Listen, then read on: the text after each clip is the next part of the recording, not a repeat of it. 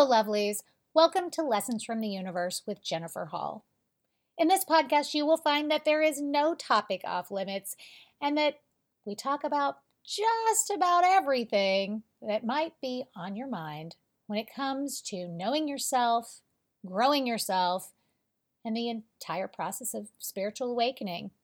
You will hear lots of laughter and hopefully join in, and you will hear the occasional four-letter word. You will definitely hear some inspiration, and occasionally you might even get your ass kicked. Come hang out and see what it's all about. Let's do this. Hello, lovelies. I heard a client say something really beautiful last week. He was talking about a moment of, we'll call it disequilibrium, between him and his partner, and really the amazing foresight and selflessness that he had. I'm not sure if he even realized that that's what I was going to get from what he said, but he was sharing with me what he said to his partner, and he had told her, among other things, that I understand if you can't be nice to me all the time. That was like a mind-blowing moment to me, right? Like, most of us require that at the very least our partner be nice to us. But that's not acceptance, is it? I mean, if love is acceptance, then it's recognizing that people might have bad moods, that people will have moments of disequilibrium, that people will have moments of narrow bandwidth, right? Or saturated bandwidth. And that sometimes it's really hard to be nice for all kinds of reasons, right? One might be that your feelings are actually hurt by that individual, but sometimes it is hard to be nice, isn't it? Like if you're just in a bad mood, or you're tired, or you're caught in a negative cognitive loop, right? It gets us sometimes caught on this train of thinking where we do hit cognitive dissonance, that space where we are inconsistent in our thoughts and our moods and our behaviors and our decisions. And sometimes it's hard to exhibit that self-mastery that keeps us from being ugly. And if you really love someone, we can understand. We should be able to understand if they can't be nice to us all the time. Now, as I'm saying that to you, I really do want to make a clear line. Like, he didn't tell her it's okay if you're mean to me, right? He didn't say it's okay if you're hateful. He said, I understand if you can't be nice to me all the time. What makes a moment like that not okay? It's our cognitive loops. It's the loops of thinking that we build, right? It's that continuing to think, how dare she be so nasty to me? How dare she take out her ugly mood on me? How dare she? We build this loop. Why couldn't we build something else, right? Clearly, my love has had a bad day, right? Clearly, there's so much going on that she has nothing left. And what can I do? Well, depending on my bandwidth, I can either give her space or maybe I can do something kind and loving to help make that better. We can build new loops, right? Our cognitive loops, for those of you who haven't heard me talk about it before or don't know what it is, it's just habits of thinking, right? It's like when you get a new car that you don't really hardly see ever, and then suddenly it's everywhere. You're like, what the hell? I never saw this car before, and now it's everywhere.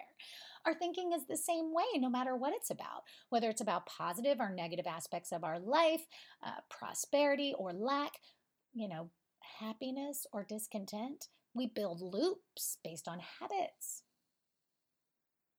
And taking a moment when someone we care about is having weakness, is having a lack of self-control, or, it's just not feeling nice.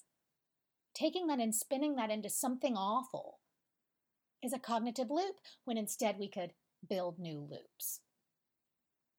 This is something really important, right? Not only is it love and acceptance for our partner, it's also the thing that will grow self-reverence for us, right? Self-reverence is, or reverence in general, is respect plus value. If we respect and value ourselves, no one's mood is going to be able to take that away, that peace, that understanding, that ability to know the truth about ourselves, even when someone else is having trouble controlling their tongue or their face, right? For some people, it's the look on their face. They don't even know what they're doing. And how often do we take the look on their face really personally? But it's rarely about us, beloved. It's usually they've got a headache or they're kind of sick of themselves. How many times have you been in a crabby ass mood and you were really just sick of yourself, but you were having trouble stopping? Now, we could have a whole conversation about the self mastery that makes us be able to control ourselves and our faces and all of those things, but that's not actually the conversation I'm trying to have today. The conversation I want to have today is about cognitive loops and how people get caught in them, and we can be understanding when they are, and how we get caught in them and how we can change them. So, yeah, it is about self mastery, isn't it? You guys, love relationships, even our relationship with ourselves, is about fearless listening, right? Setting aside defensiveness, setting aside to speak what we want to say sometimes, setting aside the desire to fix it all and just fearlessly listen. Because usually, if we're fearlessly listening to someone else, actually, guys, even when we're listening to ourselves, what happens? We talk in this circle that then has a moment that hits clarity. Think about it. We go 360, and when we hit that base of that circle, we've either come full circle and we've realized that we're full of crap, that we're wrong, that we just needed to vent, or we keep spinning that loop. It's a choice. If you will listen within yourself to the times that you give yourself permission, not even just give yourself permission, but tell yourself that you need to keep repeating that thing that's making you cranky, tired, miserable, grumpy, angry, whatever it is. If you will catch that moment, not only can you destruct it for yourself so that it quits being the persistent loop that controls your thinking and your moods, but you can also be more sensitive when someone else cannot. Just like my client telling his partner, I understand if you can't be nice to me all the time. You know, these loops that we get caught in have so many jobs, I guess, right? I mean, if we're really honest, it goes back in the olden days when we were cave people, right? Like we had to keep repeating fear. We had to keep repeating concern to stay alive, to not be eaten, right? And so our brain does that now, and it catches on to anything that feels threatening. Jealousy is a big one. Whether it's jealousy about someone's looks, their jobs, their relationships, whatever that is, we can translate that too. What is the cognitive loop that gets attached to when we see somebody who appears to have something that we think we want or deserve? There's a thought process that then is triggered and it becomes a cognitive loop, a habit. All too often we get caught up in jealousy or FOMO, right? The fear of missing out thing, right? FOMO is just jealousy, and jealousy is just a misuse of information. We should translate jealousy into praise. Be happy and excited for the other person. At the very least, recognize that there's evidence that what we desire is possible, is real. If it's just that somebody looks beautiful, if that makes you jealous, if that makes you insecure, because that's really what's happening, right? We feel like we're not enough, that if they're that beautiful, we're not beautiful enough, which is total crap. I mean, I'm sure you've heard me say it before. We all order different things on the menu, right? I may not be my taste, but I'm somebody else's, right?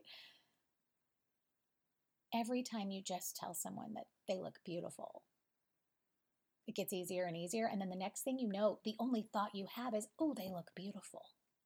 And it doesn't reflect anything on you at all. If someone has the relationship that you covet, that you want, just saying, oh, I see the love, so much love. Look at that love, right? That's beautiful. Love just adds more love. And if somebody has created a relationship that you admire, it's evidence that you can do the same, that it's out there, that it's possible. And where is it grown from? You guys, it's mostly grown from cognitive loops. What do we choose to think about? If we choose to think about how much we love and care and respect someone, how much reverence we have for them, if we notice when they start hissing, then we can build wonderful relationships. Hissing is something we forget about, right?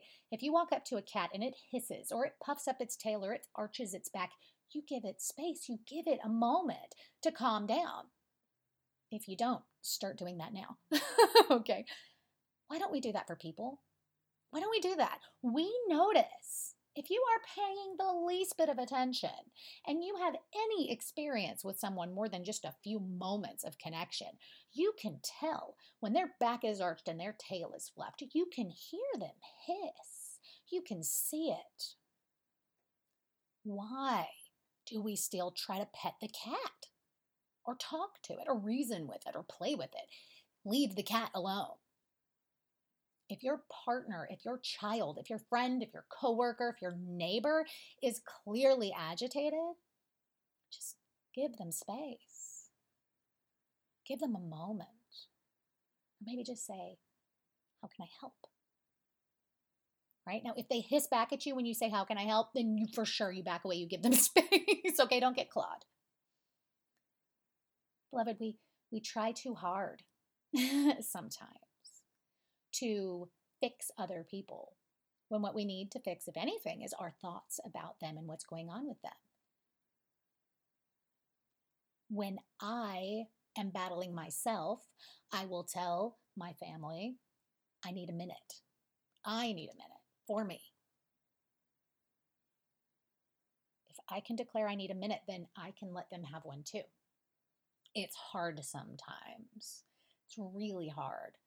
I'm not going to pretend it's not. I'm not going to pretend that there aren't moments that I just want to push through with one of my children and force them to talk about whatever it is because I don't want them to bottle it up and blah, blah, blah, whatever.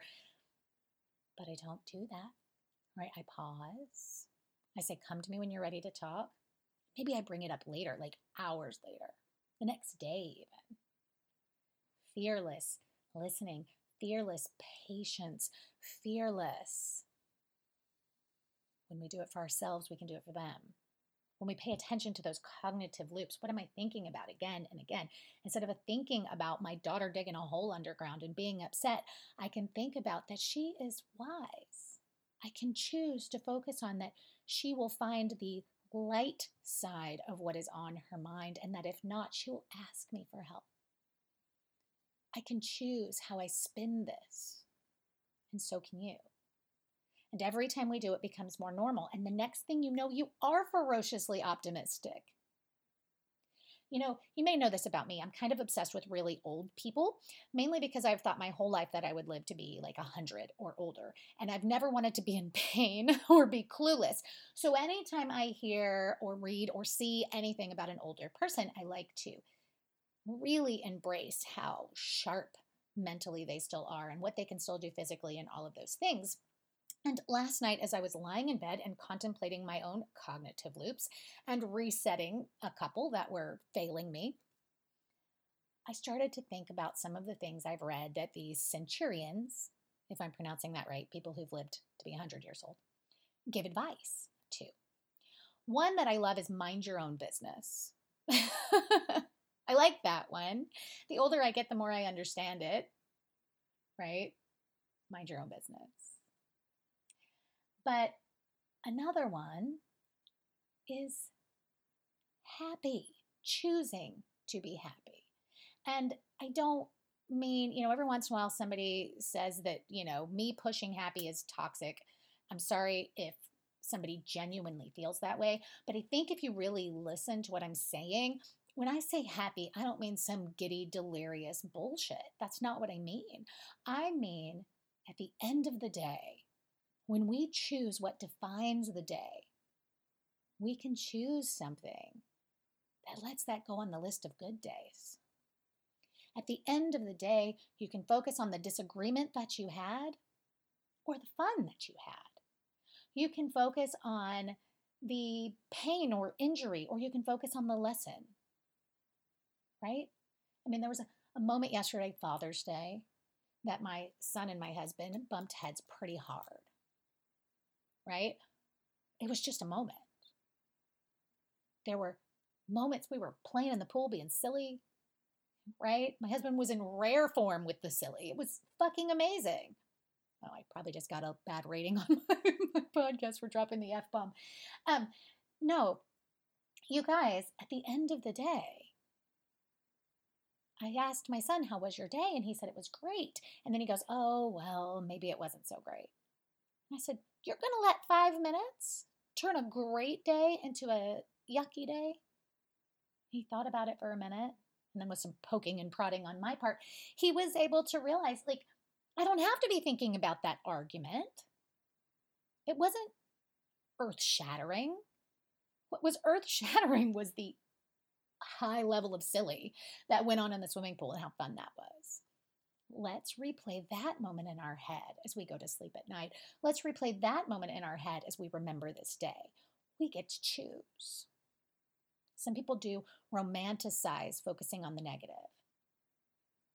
When you find someone who focuses on the negative, they are usually either just caught in a loop, no one has ever suggested to them, or they haven't put forth the effort to change it, right? Or maybe they've never seen anybody do that.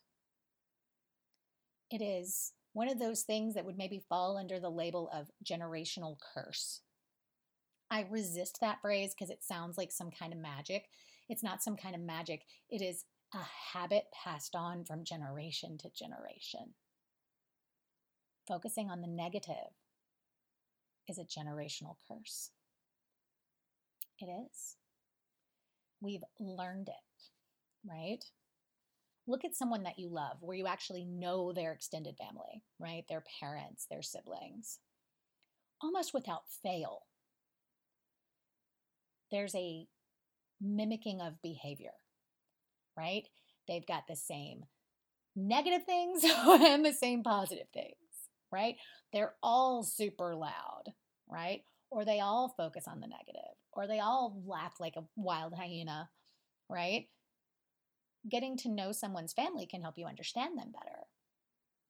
Looking at your own family can help you heal those cognitive loops, can help you heal those habits, because you don't want them anymore. You quit saying, well, I'm just like my mother, so it's okay. And you start saying, I can think differently. I can do this differently. That's up to me. Now, just to be clear, side note, not your job to fix anybody else. Don't try. Unless they ask you. If they're like, man, you seem happy. What are you doing? Then tell them everything. Okay? But otherwise, it's not. It's not yours, right? Remember, say to yourself, I learn, I grow, I move on. Normalize it as a positive thing to move on. I learn, I grow, I move on. Not necessarily from people, but maybe, right? I move on from that habit. I move on from that way of thinking. I learn, I grow, I move on. And that's perfect. It's perfect. We can translate any seemingly negative emotion into something positive. Turn jealousy into praise. Turn loss into opportunity. Choose. Choose how you label the day, how you define it. You choose what moment has the most value. It doesn't have to depend on anybody else's decision, right? It might be that the whole day was a shit show, but you spent 2 minutes petting the neighbor's dog, and that dog was happy and licked you, and it was freaking fun. At the end of the day, you can let those 2 minutes define it. You can. And And I frankly think you should. Think about it, beloved. And let me know how you're going to define your days from now on. Until next time, beloved, namaste.